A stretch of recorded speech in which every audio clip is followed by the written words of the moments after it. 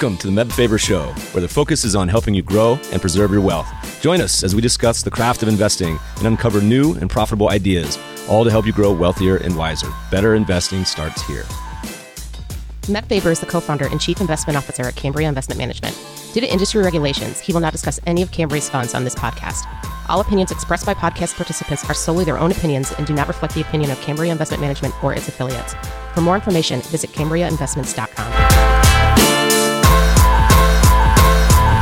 What's up, y'all? We got a fun episode today. Our guest is Austin Root, Chief Investment Officer of Stansberry Asset Management. Previously, he co-founded and ran North Oak Capital, a New York-based hedge fund that received a strategic investment from Julian Robertson of Tiger Management. In today's episode, Austin starts off by discussing the intersection of financial planning and investment management. After giving a masterclass on private credit, he shares why he describes himself as a tweener when it comes to investing, the role of gold in portfolios, and much more. This episode is sponsored by our friends at YCharts. A typical day in the life of a financial advisor calls for back-to-back client meetings, juggling portfolio management, and the consistent desire to improve client relationships. YChart's report and proposal tools could be the missing piece to help you effectively handle these time-consuming tasks. Now more than ever, clients want to hear from their advisors, and with user-friendly templates at your disposal, generating impactful client reports can be easily integrated into your everyday routine, helping you free up time and focus on what matters most, enhancing client interactions and growing AUM. Need to make a clear head-to-head comparison between a client's existing portfolio and your proposed one? Want a seamless way to educate your client and present market trends with minimal effort? Join thousands of users who rely on YCharts to easily answer those questions and much more by leveraging personalized proposal reports to truly showcase your value add. Click the link in the show notes to learn what others are saying about YChart's comprehensive suite of reporting and proposal generation tools. Get 20% off your initial YCharts professional subscription when you start your free YCharts trial. Click the link in the show notes or tell them Meb sent you. For new customers only. Please enjoy this episode with Austin Root. Austin, welcome to the show. Thanks, Matt. Yeah, great to be here. Long-time listener. Glad to be an active participant this time. Where is here for you? Where do we find you? Maryland, north of Baltimore in Towson. Well, I got to hang out with you over this past month. Was recently also on a little farm outside of Baltimore and then in Las Vegas at a really wonderful conference. Who was your favorite speaker from that conference? There were some pretty big names up there. Any stick out as being particularly memorable? I guess probably Rick Rule. I liked him. I expected an absolute doomsday forecast, and it was to some extent pretty negative, but in the end, I kind of agreed with most of what he said in the essence of it. So I enjoyed that. Rick's great. Listeners, he's a prior podcast alum, and he has one of the better investing quotes about trading where he was talking about some asset that was hated or abandoned. And he said it's called the owl trade, where you pick up your phone and call the broker and say, all right, we got to sell this position. And the broker says, to who? And I thought it was such a good analogy when there's something, this sentiment is like truly hated, that there's just no buyers. Yeah. We have clients that listen to Rick and to other thoughtful folks. And, one of the points that he makes is the dollar is terrible. Like there's no reason to hold so much of your net worth in cash under your mattress because it's going to be devalued and debased. But the missing point that he made in Vegas and that some of our clients miss is it is the least dirty shirt, or however you want to say it. It is a better currency. It is the best performing currency over the last 30 years among all the fiat currencies because they're all terrible. So I was happy to hear him sort of reiterate that. And really what that means, and we'll talk more about it, is you can't be there. You got to be in other more productive assets for a big portion of your capital. Yeah. I said there's some really great speakers. We had Morgan Housel was there. Got to listen to Lance Armstrong. Peter Zion is another podcast alum, always fun to talk about the world. But the favorite was there was a pickpocket. And the pickpocket, Apollo Robbins, who was also just recently on the Tim Ferriss show, was astonishing on his ability to take whatever is in people's pockets. And even when you're watching and looking for it, I've never seen anything quite like it. That was pretty awesome. I was watching him in the night before. He had been at Porter Stansberry's in the farm. And so I was making sure to stay clear of him because I didn't want to become a part of the act. He took my coworker's credit card out of his wallet without him noticing. So it's not like a bunch of plants, real deal. Anyway, let's talk about markets. So, there's a lot of varied views when we were in Las Vegas, I feel like, which is good. I watched you give a talk on this farm in Maryland and thought it was very thoughtful. First of all, tell us a little bit about y'all's asset management division, and then let's start talking about your kind of overall view of the world today. So Stansberry Asset Management, or SAM, as we like to call it, is focused on really providing what I think shouldn't be as unique as it is, but is more and more, I think, harder to find for investors. And that is marrying holistic financial planning, wealth management with informed, active, sophisticated investment management. That's in a nutshell. We're trying to do both of those things for our clients. I don't know, over the last 30 years, it feels like those two things have bifurcated, where on the one hand, you have the stock pickers, I'll include quants and creating ETFs. And so it's the creating the investment management products, T. Rowe Prices of the world.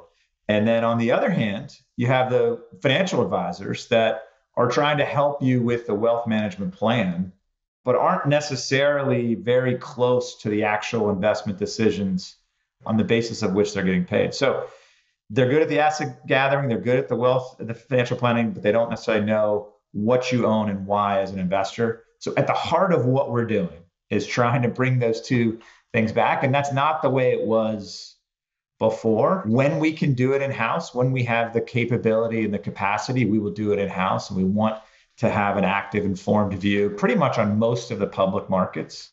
But then increasingly, we're looking into the private markets also to add value, add differentiation, lower correlations for our clients. And we're looking to outside managers for that expertise largely. But that's in a nutshell what we're doing, trying to bring it all together to help folks build a long-term financial plan that gets them to their investment goals.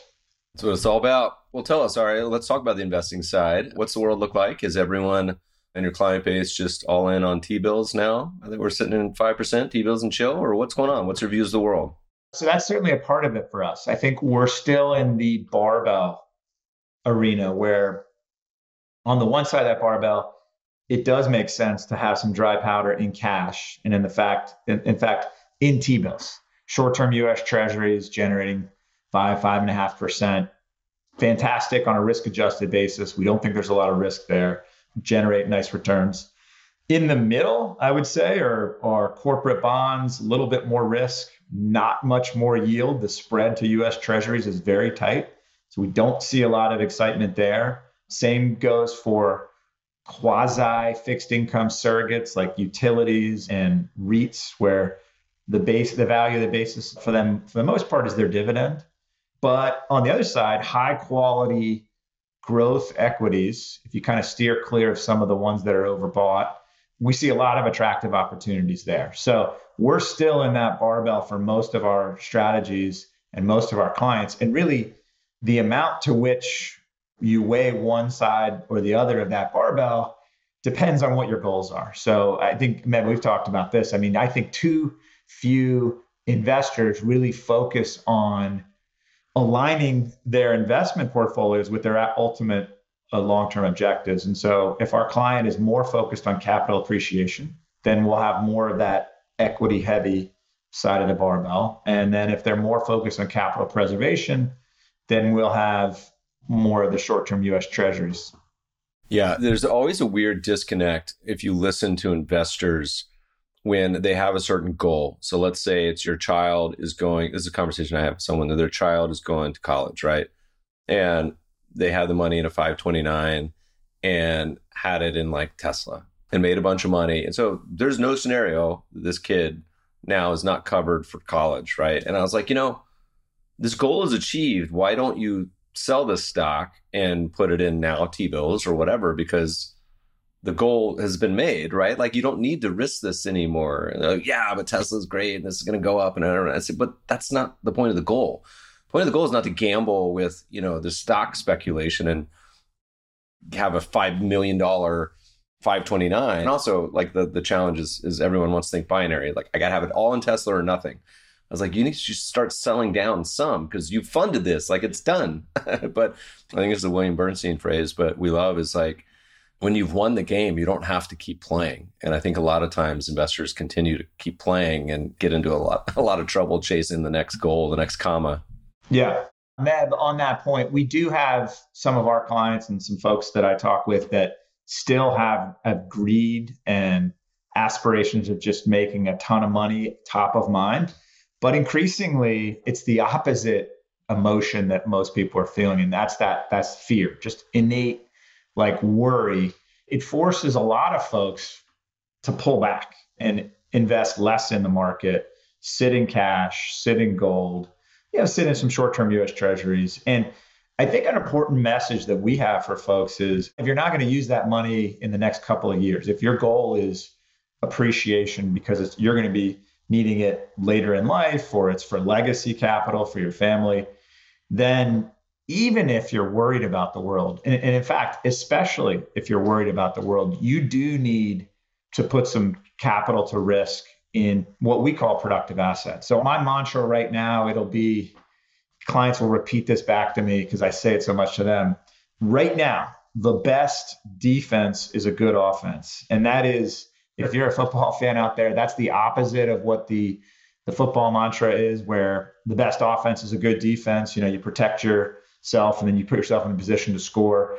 In this market, the way to protect your purchasing power and your net worth is to play offense by owning those productive assets. So those are assets that will generate cash flows for owners. And there's three keys for us.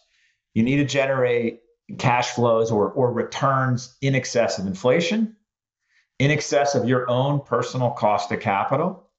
And then finally, you need to make sure it's done on a prudent risk-adjusted basis. So you can't just look for that absolute highest return, because there are scenarios where you invest in those super risky assets. The return profile is very, very high, but you can lose a lot of it. Look at many of the venture capital returns right now, where the expected return is very high on an average basis, but the realized return right now is very, very low. So we're trying to remind clients that there are prudent ways to do that, but that is what you need to do, especially if you're worried about the world. We did an old paper thinking about this, and look, T-bills are all fine and well, but a globally diversified portfolio, when you include everything, stocks, bonds, real assets, we think over time, historically, has done a really good job, both sides, offense and defense, because investors love to think in nominal terms, and they have for a long time. Real hasn't mattered because there's been no inflation, but now that we have some inflation, it's an environment where that inflationary drag is very real and material, and for the last couple of years was more than bond yields and what people call financial repression. And so in those environments, the productive assets like you're talking about play a much bigger role and are, quote, I think, and this isn't consensus, but safer than a lot of assets that aren't productive. So what's in y'all's menu of productive assets? Is it mainly equities? What else falls under it? So lots of equities, owning the world's best businesses. If you can build a case for this being a larger, more profitable business a decade from now than it is today, we generally want to own those things at a reasonable price, of course. But that requires solid management. It requires an appreciation for secular changes in consumer demand and technology. It requires a strong business model. You have to actually generate nice returns on invested capital. So we are looking for those kinds of businesses, and happy to talk about some of those. Another part of the market, though, that we're increasingly interested in is in private credit. So we've had, I don't know, Meb, I know you've been invested in the private markets for years, decades, largely, I think, in the venture capital area. And so we've had more clients over the last few years ask us, should I be invested in alternative assets and alternative investments? And we've had we've had opportunities for those clients to be invested in private real estate. But we wanted to do kind of over the last year and a half, just a full canvas on how to really answer that question for folks definitively. And where we've come out is yes. So the two big downsides on alternative assets is you generally have higher fees and you generally have worse liquidity. So you need to justify those two bad things with better risk-adjusted returns, better overall returns. Well, the liquidity, depending if you know what you're getting into, can be a feature, not a bug, right? If like you tell a client, like, look, we're investing in this, you can't sell it for 1, 3, 5, 10 years. It may actually help them behave. It's when the liquidity is the opposite, where either you don't expect to need it and then need it. So there's a mismatch between either life event happens and all of a sudden you need this money, or you never thought in the first place that you couldn't have liquidity, which is like the Blackstone REIT. I feel like mentally people are like, yeah, I can just get my money out. But then they're like, oh, actually just kidding. We're gating this. The mismatch between that, I think, becomes the problem. If you know you're getting into it and you communicate it, then it actually can be a pretty good thing. I think that's right. That's 100% right. You can't be illiquid with all your capital, but for a portion of your capital. And again, this is why the financial planning and sort of the holistic view is so valuable for us. We want to work through kind of what that level is. But if you think of an endowment or an institutional investor, that level could be 30, 40% of their capital. They're very happy being illiquid with. And by the way, the endowments learned that lesson in 2008 and 2009. A lot of them got in deep liquidity problems because they had all these private assets. And when everything went down, you couldn't do anything. So all of a sudden the privates got to be much, much, much bigger part of the portfolio. I think hopefully they've learned that lesson and figured out how to manage around it. But that was a big problem for a lot of them, because last thing you want to do is sell a bunch of distressed assets when you least want to. Totally. No, we want to be greedy buyers when other people are fireside panic selling.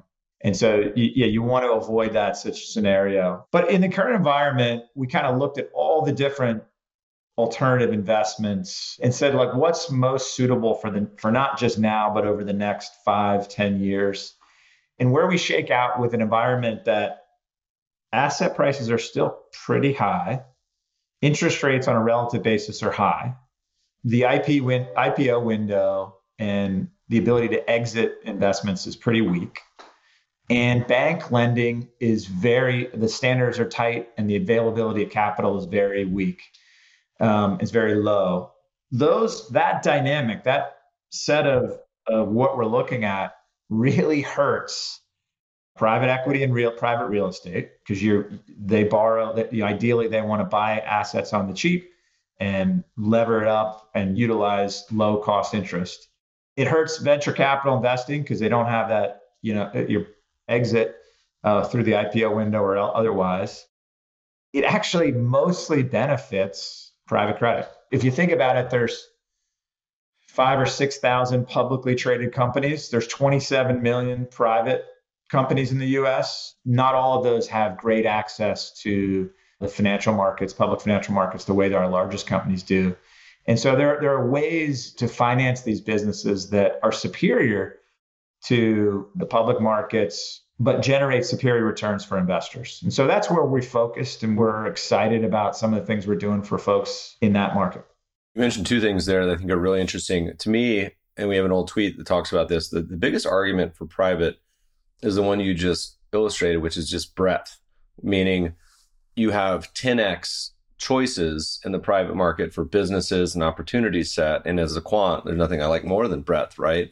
And so having the choice of these 3,000 stocks or these 10x, 100x, how many ever it is, I think it's 60 times as many businesses than the private markets, is much better opportunity set. So when you say private credit, what does that mean? Does that mean traditionally lending directly to businesses? Is it like, airplane lending? Private credit could mean a lot of things to a lot of people. What's the summary of that? You're absolutely right. It does. For what we're doing is we want to access the most sophisticated investors in their most sophisticated vehicles. That's point one. But to answer your question directly, most of what we want to do is direct lending. It actually is where you're stepping in, where a bank says, I can only loan on asset value.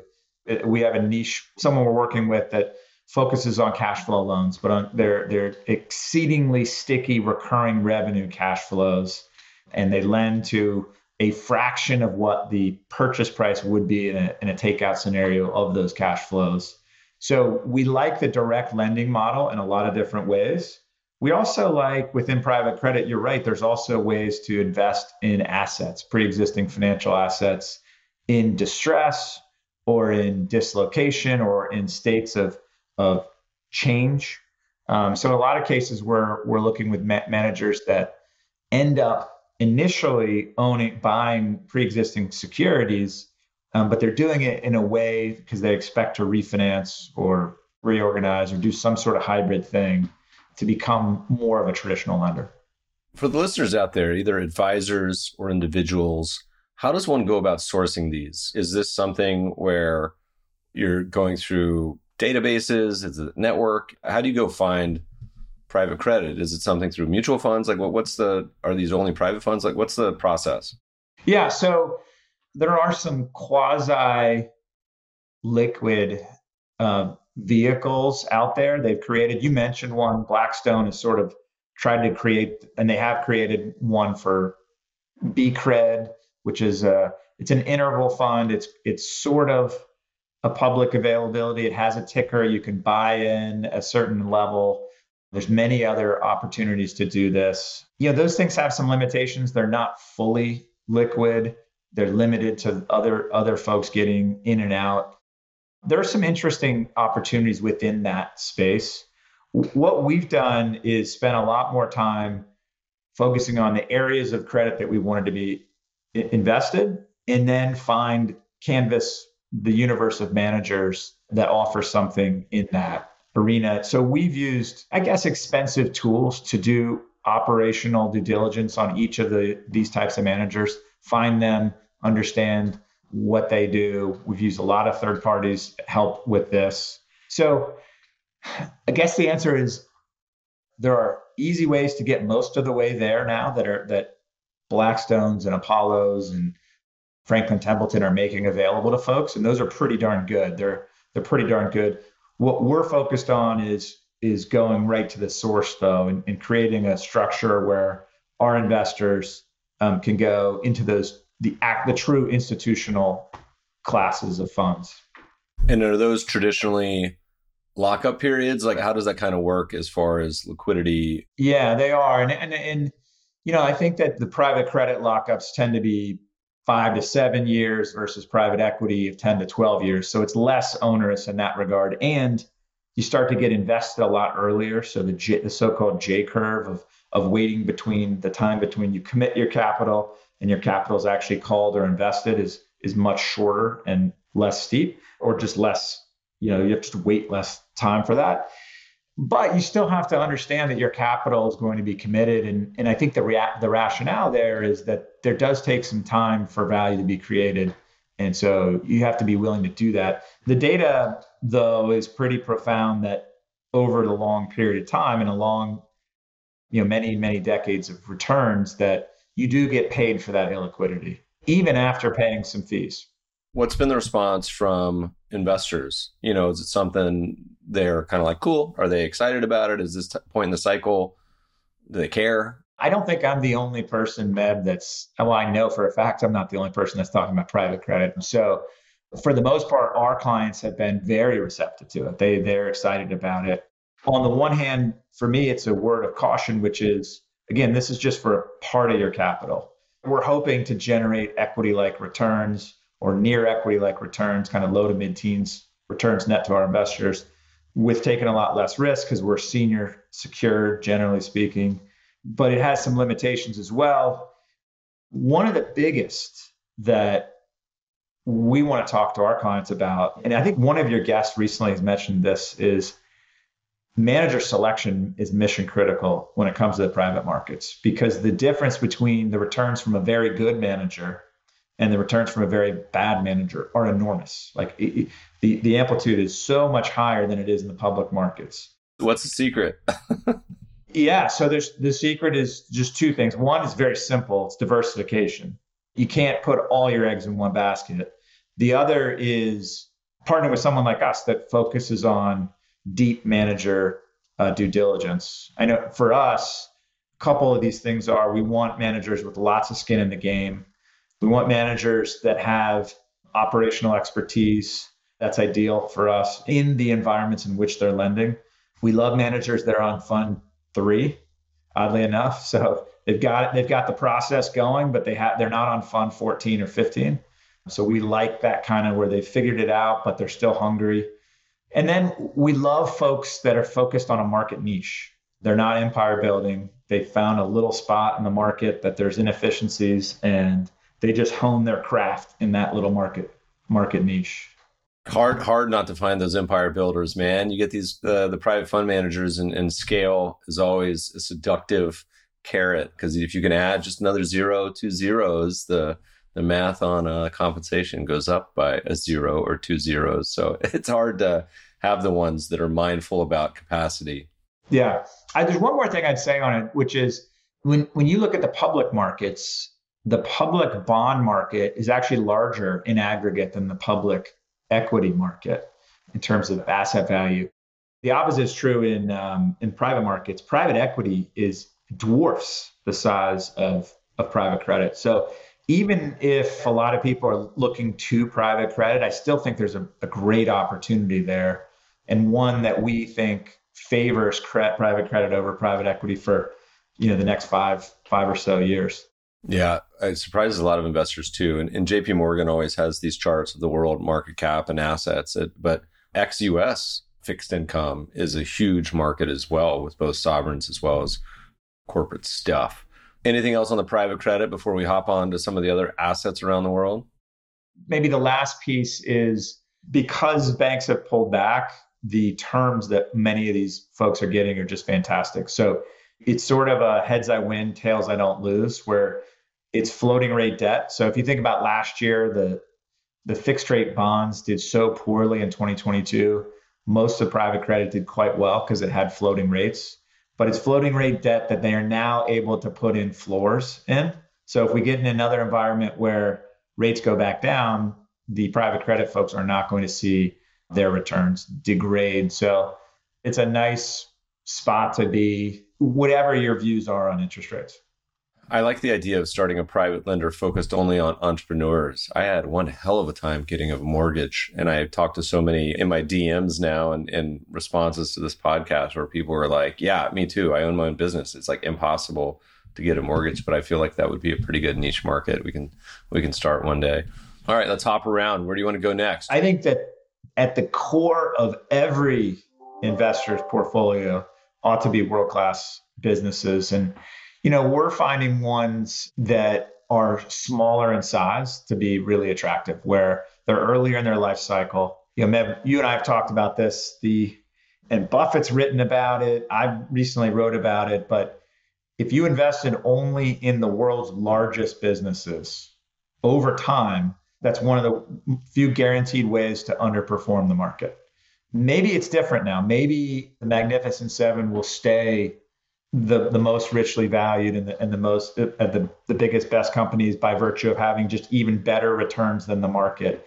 But it's hard to believe that that's going to be the case. So we're looking for those companies before everyone else finds out about them. They still have great business dynamics, high returns on invested capital, but world-class management teams that are ethical and have skin in the game and have advantage growth. And so we have a product that we call venture growth that really focuses on those types of businesses.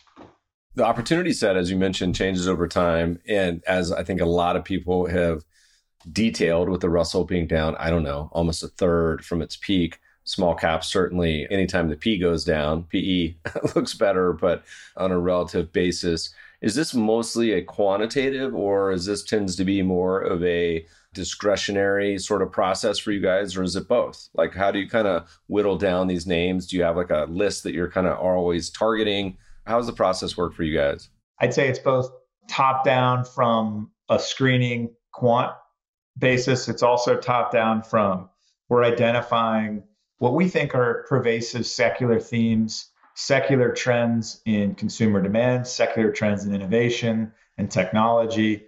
And then the bottom up piece is trying to identify those businesses that can actually benefit from all these things and have those great fundamental stories behind them. The qualitative judgment on management team, for example, is important. Understanding, will this business model actually take advantage of this secular trend? One example I gave recently was flat screen TVs. I don't know. I was in New York City and I paid $4,000 for a 42-inch plasma TV back in 2000. And I thought it was the best thing on the planet. That was a massive secular consumer trend. I'm sure you got yourself a flat screen at some point.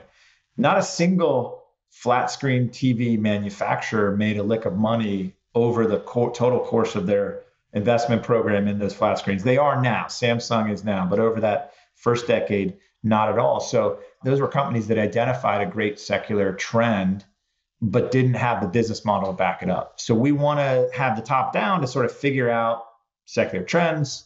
The quant look at, does the business model seem to print cash and is it growing and make sure it has a good balance sheet and good returns. And then we want to understand the bottoms up fundamental stuff as well. Are there any other secular trends as you look at like these compounders, these really high quality companies that are like front of mind for you guys right now? Do these mostly skew towards consumer discretionary or tech or energy, or is it kind of across the board sectors? Is there any sort of specific tilts you guys have, either intentionally or unintentionally? Yeah, we love tech. There's a lot of innovation there. I think we're probably underexposed to tech relative to the typical sort of venture growth strategy. We do like software. So the reason for the technology is that there's the better mousetrap risk. Someone always can build technology that makes sure is obsolete. Software is more sticky. So we do like software companies quite a bit. We tend to really like companies that have strong recurring revenue. So, building products companies where it's perceived that the business will go up or down on new construction, and really most of it is replacement. So we like those businesses.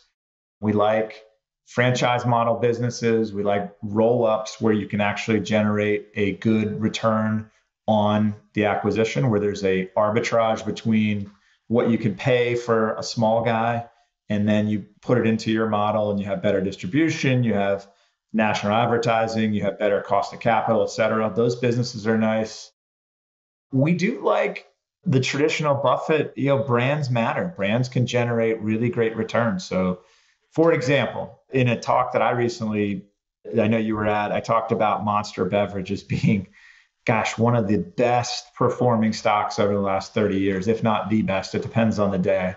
And, we found a little company that we think could potentially redo that Monster playbook, where they have distribution and they're expanding into other categories. And it's not, I'm not guaranteeing it, but it's an interesting little business. And we like, they can just sort of follow the footsteps of Monster, Coca-Cola, and just generate great returns on investment. You going to tell us, or the investors have to DM you to find out? Yeah, no, I think I'll tell you. So Vita Coco, ticker is Coco. It's nature's Gatorade. Great. That's a great ticker. Fantastic. Yeah, fantastic business, well run. Their cost of capital is low. Operating expenses are low. In many cases, coconut water is a byproduct of sourcing the actual coconut for use in cooking and baking. And so they have a great distribution. They dominate the market in coconut water, which is in and of itself growing, but then they're looking to expand into alcoholic beverages, pina colada, Vita Coco, expanding into potentially some other types of beverages, more good for you, protein, et cetera. So that's just one example of the type of thing we're looking for. Other people will be surprised at the multiple that a lot of our companies trade at. It's pretty low. There's a lot of opportunities that we're seeing in the industrial complex where companies have fantastic long-term prospects, but are trading at 9-10 times earnings. So Timken is one that we really like. The ticker is TKR. Fantastic business. ball bearings and industrial motion. It hits on a lot of different secular themes. Emerging markets are traveling more. All that travel requires more engineered bearings.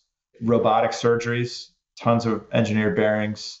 Robots around the factory, lots of engineered bearings and industrial motion. So it's a business that seems sleepy. I mean, the ball bearing was invented over 100 years ago, and yet they have a strong competitive positioning, great management team, fantastic return on investment. They have a huge and growing business in India, for example. I love the stocks like that. You just gave us the perfect barbell, something a little more trendy on the consumer side, and then something that industrial, it would like probably put a lot of people to sleep, but is one of those classic compounders that has a niche business. The Cambria Global Momentum ETF, ticker GMOM, is a global allocation ETF with a flexible approach to take advantage of recent trends. GMOM will go where the trend and momentum is in the market. Learn how GMOM can help your portfolio. Distributed by Alps Distributors, Inc., member FINRA. Carefully consider the fund's investment objectives, risk factors, charges, and expense before investing.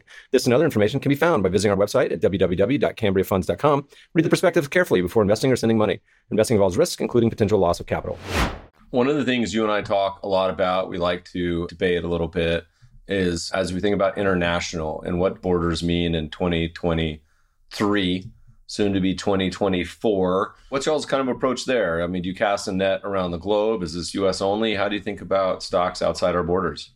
The short answer to your question is we do. We absolutely look globally and have a lot of investments internationally. But taking a step back, I think most investors fall in one of two camps. One is they are predominantly invested in the US and they like it that way. They say, look, there's a US exceptionalism.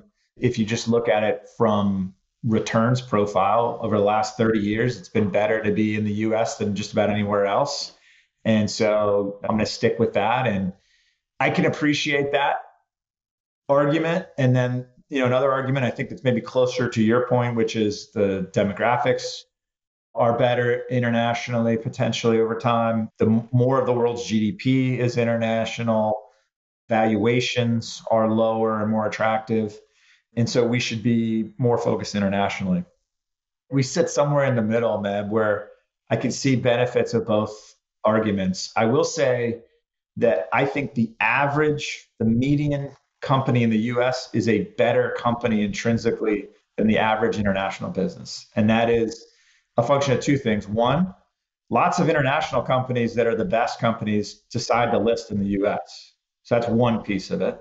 Secondly, if you look at a lot of really good businesses internationally are not public, some of them are private, and many of the ones that are available to us as public investors are in banks, which are quasi-regulated. They might be quasi-state owned. They're in metal bending and industrial parts of the economy that are less sort of exciting and less growth and less long-term returns oriented than many of the companies in the US.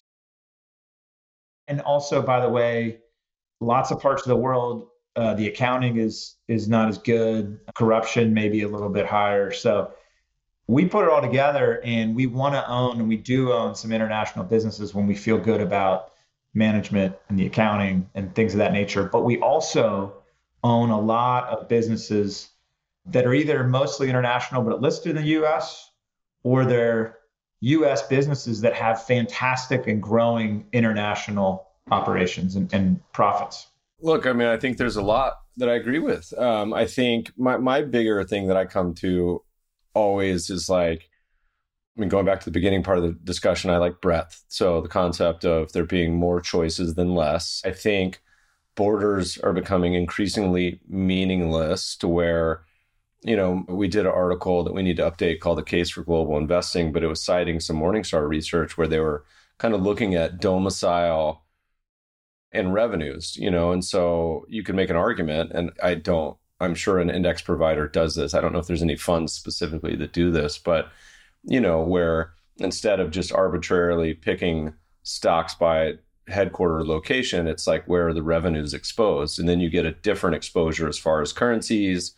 And, because there's companies that are listed in the US that essentially have no US revenues and vice versa for different places. And so But, and you start to think about just kind of some of the general trends. Certainly looking back, I think a lot of the great tech companies of this cycle have been US companies. You haven't seen that many come out of Europe or elsewhere, the big ones. But also looking back at the big market cap of, the per decade is always, to me, a zoom out sign on, what has done well over time. Because in the 80s, that was Japan. And last decade, that was a lot of China. And the decade prior, a lot of internet companies, on and on. I tend to be a little more agnostic, but I see, even if you do the market cap weight, that's 60% in the US, which is, I think, 10 times more than any other country. Japan maybe creeping around in the high single digits as far as global market cap. So I think you can kind of have your cake and eat it too by saying, even if you follow the market cap weight, you end up with a 10x exposure to one country bigger than any other. One of the areas we kind of led off the discussion with that we kind of moved away from was you were talking about currencies and Rick Rule and thinking about kind of global. I don't think this word has come up yet today, but certainly when we're hanging out with the Stansberry crowd, it tends to be a more mindful group of global macro, specifically with real assets, than most other groups I talk to, and outside of my Canadian and Australian friends. And so when you say real assets, that can mean a few things. It can mean REITs, it can mean TIPS, but the big one, the word I was thinking about being gold, which is sort of near all-time highs, hanging out around 2000. How do you guys think about real assets? Is that something you include in your portfolios? If so, what's the opportunity set? And what do you guys think about the shiny metal? Yeah. So maybe taking that last part first, we're believers that gold has a place in just about everyone's portfolio. We see it as absolutely a superior store of value to cash. It is proven its worth over time. The old adage that if you went down to Saks Fifth Avenue 100 years ago and you bought a nice suit, it would have cost you, around $20 or about an ounce of gold. And if you went there today and you tried to buy a really nice suit, and maybe for you, Mev, it might be a little more than this. I mean, when was the last time you bought a suit? I wore one the other day. I had to drag it out of my closet. And I was like, man, I hope these things aren't mothballed and still fit. My Lord, it's been a while. Yeah, no. But in any case, it would be about $2,000 or about an ounce of gold. So which of those things did a better job of protecting value and protecting your worth? But we don't see it as a productive asset, Mev. Gold is a store of value. And I think that the same way for other hard assets, if you're looking at commodities, be they hard or soft commodities, we sort of feel the same way that you may see air pockets where supply is far exceeded by demand. And you'll see these huge air pockets where certain commodities will rip higher. And then the markets will correct for that, either by virtue of increased supply or reduced demand. We do, in some cases, invest in those commodities. But apart from gold, what we prefer are those businesses that will benefit from strong markets in those commodities. So, we don't own it for very many clients right now, but we did for a number of years when we saw a strong agricultural market and strong market for agricultural commodities. We owned John Deere. And because John Deere was going to be benefiting far more in terms of its growth and earnings power from the things it was doing to make smart farming, connected farming, much better yields per acre for farmers on top of a really strong agricultural market. And the same goes for oil and gas. We find there are many stock or companies within that space that can do very well and should do very well on an earnings power basis with leverage to strong oil prices or natural gas prices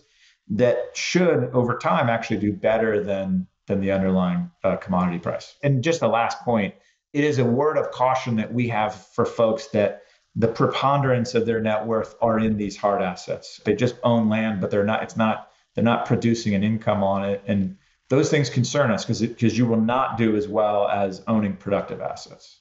Trying to own an asset which you're hoping just from the capital gains alone, if there's no kind of economic argument and there's no cash flows has always been, and the entire category of art and collectibles falls in that world. And it doesn't mean you can't make a ton of money in that world, and people do all the time. For me, it's kind of reason number two.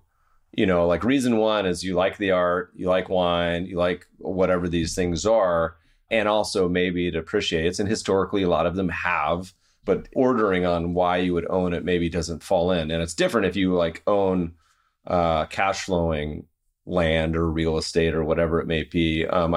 As you were talking, I was trying to look up to see if Costco had their gold bars back in stock, but they won't let me view the price because I'm not a member. I don't have a Costco membership, and I about sprung for one while we were talking just to see what their gold bars, they're in stock or not, because that was a great indicator because they were sold out the other day.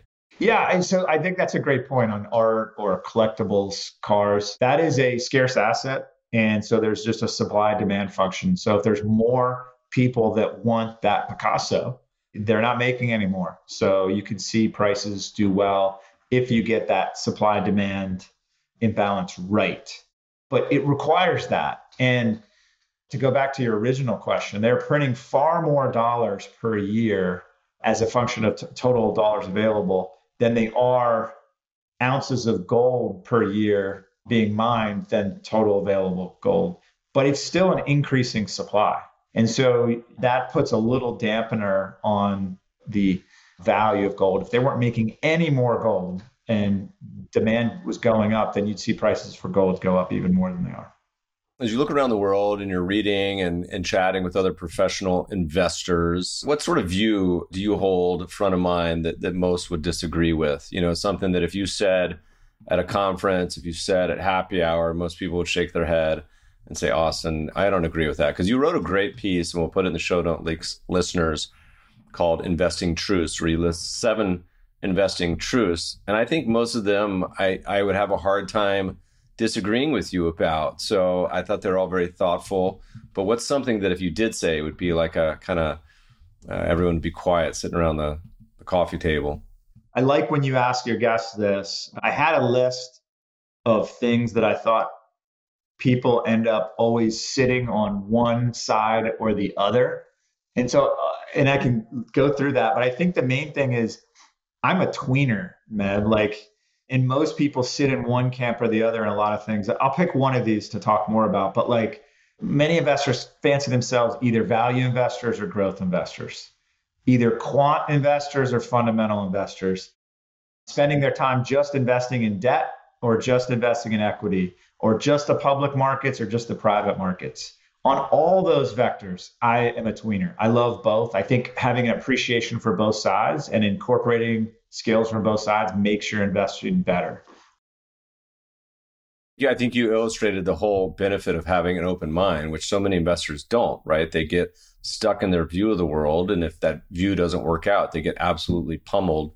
And if it does, great, they're brilliant. And they can look back and say how smart they were. But I think becoming asset class agnostic or thinking about in terms of approaches to where you're at least open-minded sets you leagues above everyone else. Just being dogmatic about whatever their approach is I think extremely dangerous, because you can get in these cycles where something, can do very poorly for very long periods of time, and very long being an entire career, not just a couple of years, but like decades. Right. Well, that dovetails into my last one, which is, I'd say most professional investors, or maybe just in my seat, investment advisors, either or tend to be very strategic with their investing. And then, hedge fund managers or other types of professional stock pickers or investment managers tend to be very tactical with their thinking. So what do I mean by that? Strategic investing versus tactical investing. Strategic investing, can mean thinking about what the optimal long-term mix of investments are to get you to your end goal. So the classic one is the 60-40 portfolio, 60% stocks, 40% bonds. This will insulate you in the down years, but it'll provide plenty of upside in the up years for equity markets. Set it and forget it. You don't want to mess around with it, because if you are out of the market for the market's best days, you're going to miss all that upside. So a lot of people sit in that camp. Then there's plenty of other people that sit in the tactical camp, which is that the best way to generate asset returns is getting in and out of asset classes. Investing is seasonal, so there's times to own bonds, there's times to own equity, et cetera, et cetera. Time to be in international, time to be in domestic. I think the answer is both, and we absolutely strive to do that for our clients, depending on their goals and depending on their time horizon, depending on their risk appetite. Let me try to explain how we try to do both. The first thing is the strategic piece is for every investor, for a core of their portfolio, they need to own just world-class businesses. We talked about that a little bit, but it's just a nice core to sit on. And then you can build from that. If you're more defensive in your posture, or if you want to generate more current income, then we can build on top of that stacks of things that will do that will defend and preserve capital, or will generate sturdy current income. But still, at the core, you should own those world-class businesses.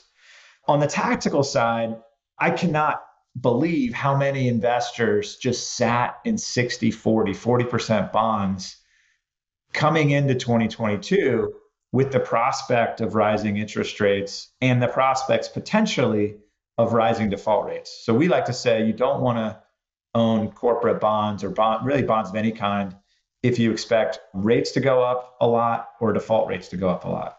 And so we came into 2022 not owning a single bond, single treasury for our clients across any strategy. That's a pretty non-consensus view, I feel like. That's something that you wouldn't hear that many advisors say that. And I actually would say, and this is not to disparage someone that focuses just on credit investments, for example, but I had some friends that are smarter in credit investments than I am, but their fund they knew going into 2022 that it was not a great time to be in bonds, but yet the mandate of their fund was to be fully invested. So they were trying on a relative basis to be shorter duration, to avoid the things that could have the most be hit if interest rates went up the most, interest rate sensitivity, when the answer was just be out of it altogether. The other piece of being tactical for us, and what I think is so important, is to lower your portfolio correlation. So for us, we try to find certain investments that will do that are not as correlated to the rest of the market. The problem with 2022 is so many things were correlated together. As rates went up, bonds were down and equities were down. One piece of the public market that we did very well with are merger arbitrage investments. So do you guys do that on your own, or are you doing that through funds? How do you think about merger arb? We do that on our own. Again, we don't feel compelled to be always invested in merger arb. Before LenaCon lost a bunch of, a year and a half ago, merger arb was a lot more attractive than it is sitting right now in terms of the spreads that we can generate, but we can still generate some interesting returns.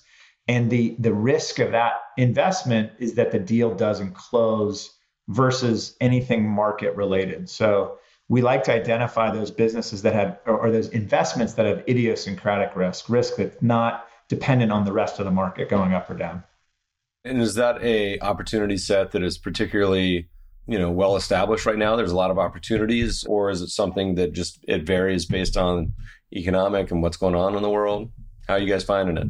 Yeah, it varies. The two dynamics that make it vary are, one, how many deals are being announced and being done. And so, if you're in an environment where not many deals are being done, then there's obviously a smaller opportunity set.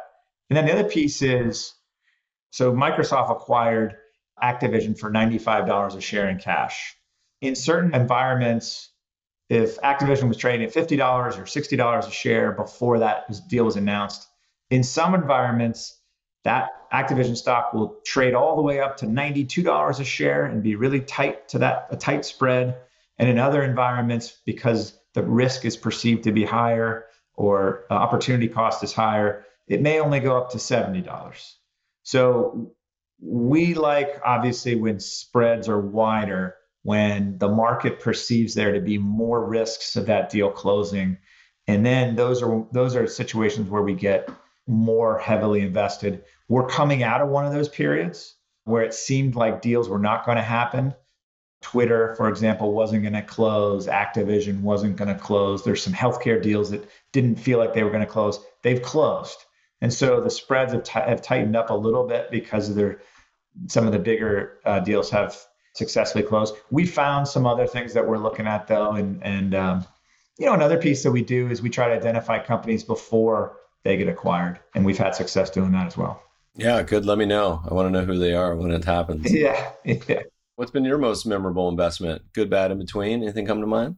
Yeah, I did run a hedge fund that was seeded by Julian Robertson and Tiger Management. And we got started in 2009 and we had a good 5-year run. And one of the first investments we made and became one of our largest ones. And what was the focus of the fund? We were long, short, fundamental investing.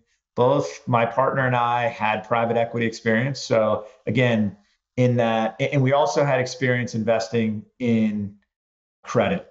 So even though we were more focused on equities, we felt like we had expertise up and down the cap structure. And so we were going to also be invested in credit, not just equities, which was a little bit different of a flavor than some of the other Tiger affiliated funds.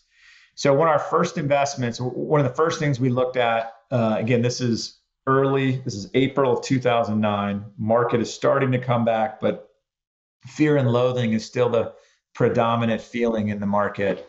We spent a lot of time looking at Domino's Pizza. And it was initially because there was a credit facility that Domino's owed that was trading at a huge, steep discount to par. And we felt like, gosh, here's a business. And so for folks, one business I really like are capital light businesses, capital efficient businesses. Domino's is a business that most of its restaurants are franchised and operated by the franchisees. So at the time, it had about 225 million of EBITDA, of earnings before all the other stuff you tack against it. It only required less than $20 million of capital investment. So very asset light, capital efficient business. And even at the worst part of the downturn, Domino's Pizza was still making money. So we were like, gosh, this could be a really interesting situation where, we don't have to take much risk. We're just going to invest in the credit and at a steep discount to par. And we thought we could get high teens returns on that. We could never buy that credit. And it turned out that the company was buying back its own credit. It was a weird credit facility, but we learned that over time. And it got us actually more interested in the equity. And so lesson number one was understanding the beauty of capital efficiency. And then we started doing more and more work on this business. The second lesson is that GAAP accounting has real weaknesses and provides what I would say quant model blind spots. So Domino's Pizza is a company that had negative equity value, book equity value on a GAAP basis, because the GAAP accounting doesn't provide any value for the franchise agreements that it had with the thousands of franchise restaurants that it had. These things are super valuable. They pay Domino's Pizza loads of value on the top line in terms of revenue share and no value ascribed to it. So we saw something that was super valuable that the quants and Bloomberg and GAAP accounting didn't have it, started spending time with management and realized they were turning this business around from a fundamental perspective. They were investing in technology at a time when everyone else was still calling up on their phone to order a pizza. They had the pizza tracker. They were improving the quality of the pizza. Their marketing campaign was killing it. So we started to get really excited about this. And so lesson two was, you can find there is informational edge to be had when there's GAAP accounting weaknesses or quant model blind spots. So we were buying shares of Domino's in 2009 at $7.50. In a year, it doubled. In another year, or a little more than a year, it doubled again. We thought we were geniuses. And lesson three is what may have been the best investment of our careers probably was the worst sale of our careers, because just as people were starting to figure out how great a business model this was, we had seen this thing double and double again. We started peeling out of the business over time and eventually sold our shares, $45, $50 a share. It's a $350 stock now. Such a piker, man. That's the challenge on these big winners. Yeah. Let your winners run, I think, is the final lesson for me and memorable. So it was both confirming the work we did could really drive value, but also a lesson on what not to do as well. My favorite is the chart showing Google versus Domino's around since inception stock returns. And it's always surprised people that pizza has been the better choice. I'm still not there on Domino's actual pizza. It's my wife's number one. As soon as I go out of town, I see Domino's light up the statement. But our kids love it. Our kids love it. Awesome. Where's the best place? People want to find you, your writings, what Sam is up to. Where do they go? Stansberryam.com is our website. That's Stans and then BERRYAM.com. You can hit us at info@stansberryam.com as well. Thanks so much for joining us today. That's been fantastic, Meb. Thank you. It's been great, and enjoy it, and hope to see you either at a UVA basketball game or maybe at one of these conferences soon. Podcast listeners will post show notes to today's conversation at mebfaber.com/podcast. If you love the show, if you hate it, shoot us feedback at themebfabershow.com. We love to read the reviews. Please review us on iTunes and subscribe to the show anywhere good podcasts are found. Thanks for listening, friends, and good investing.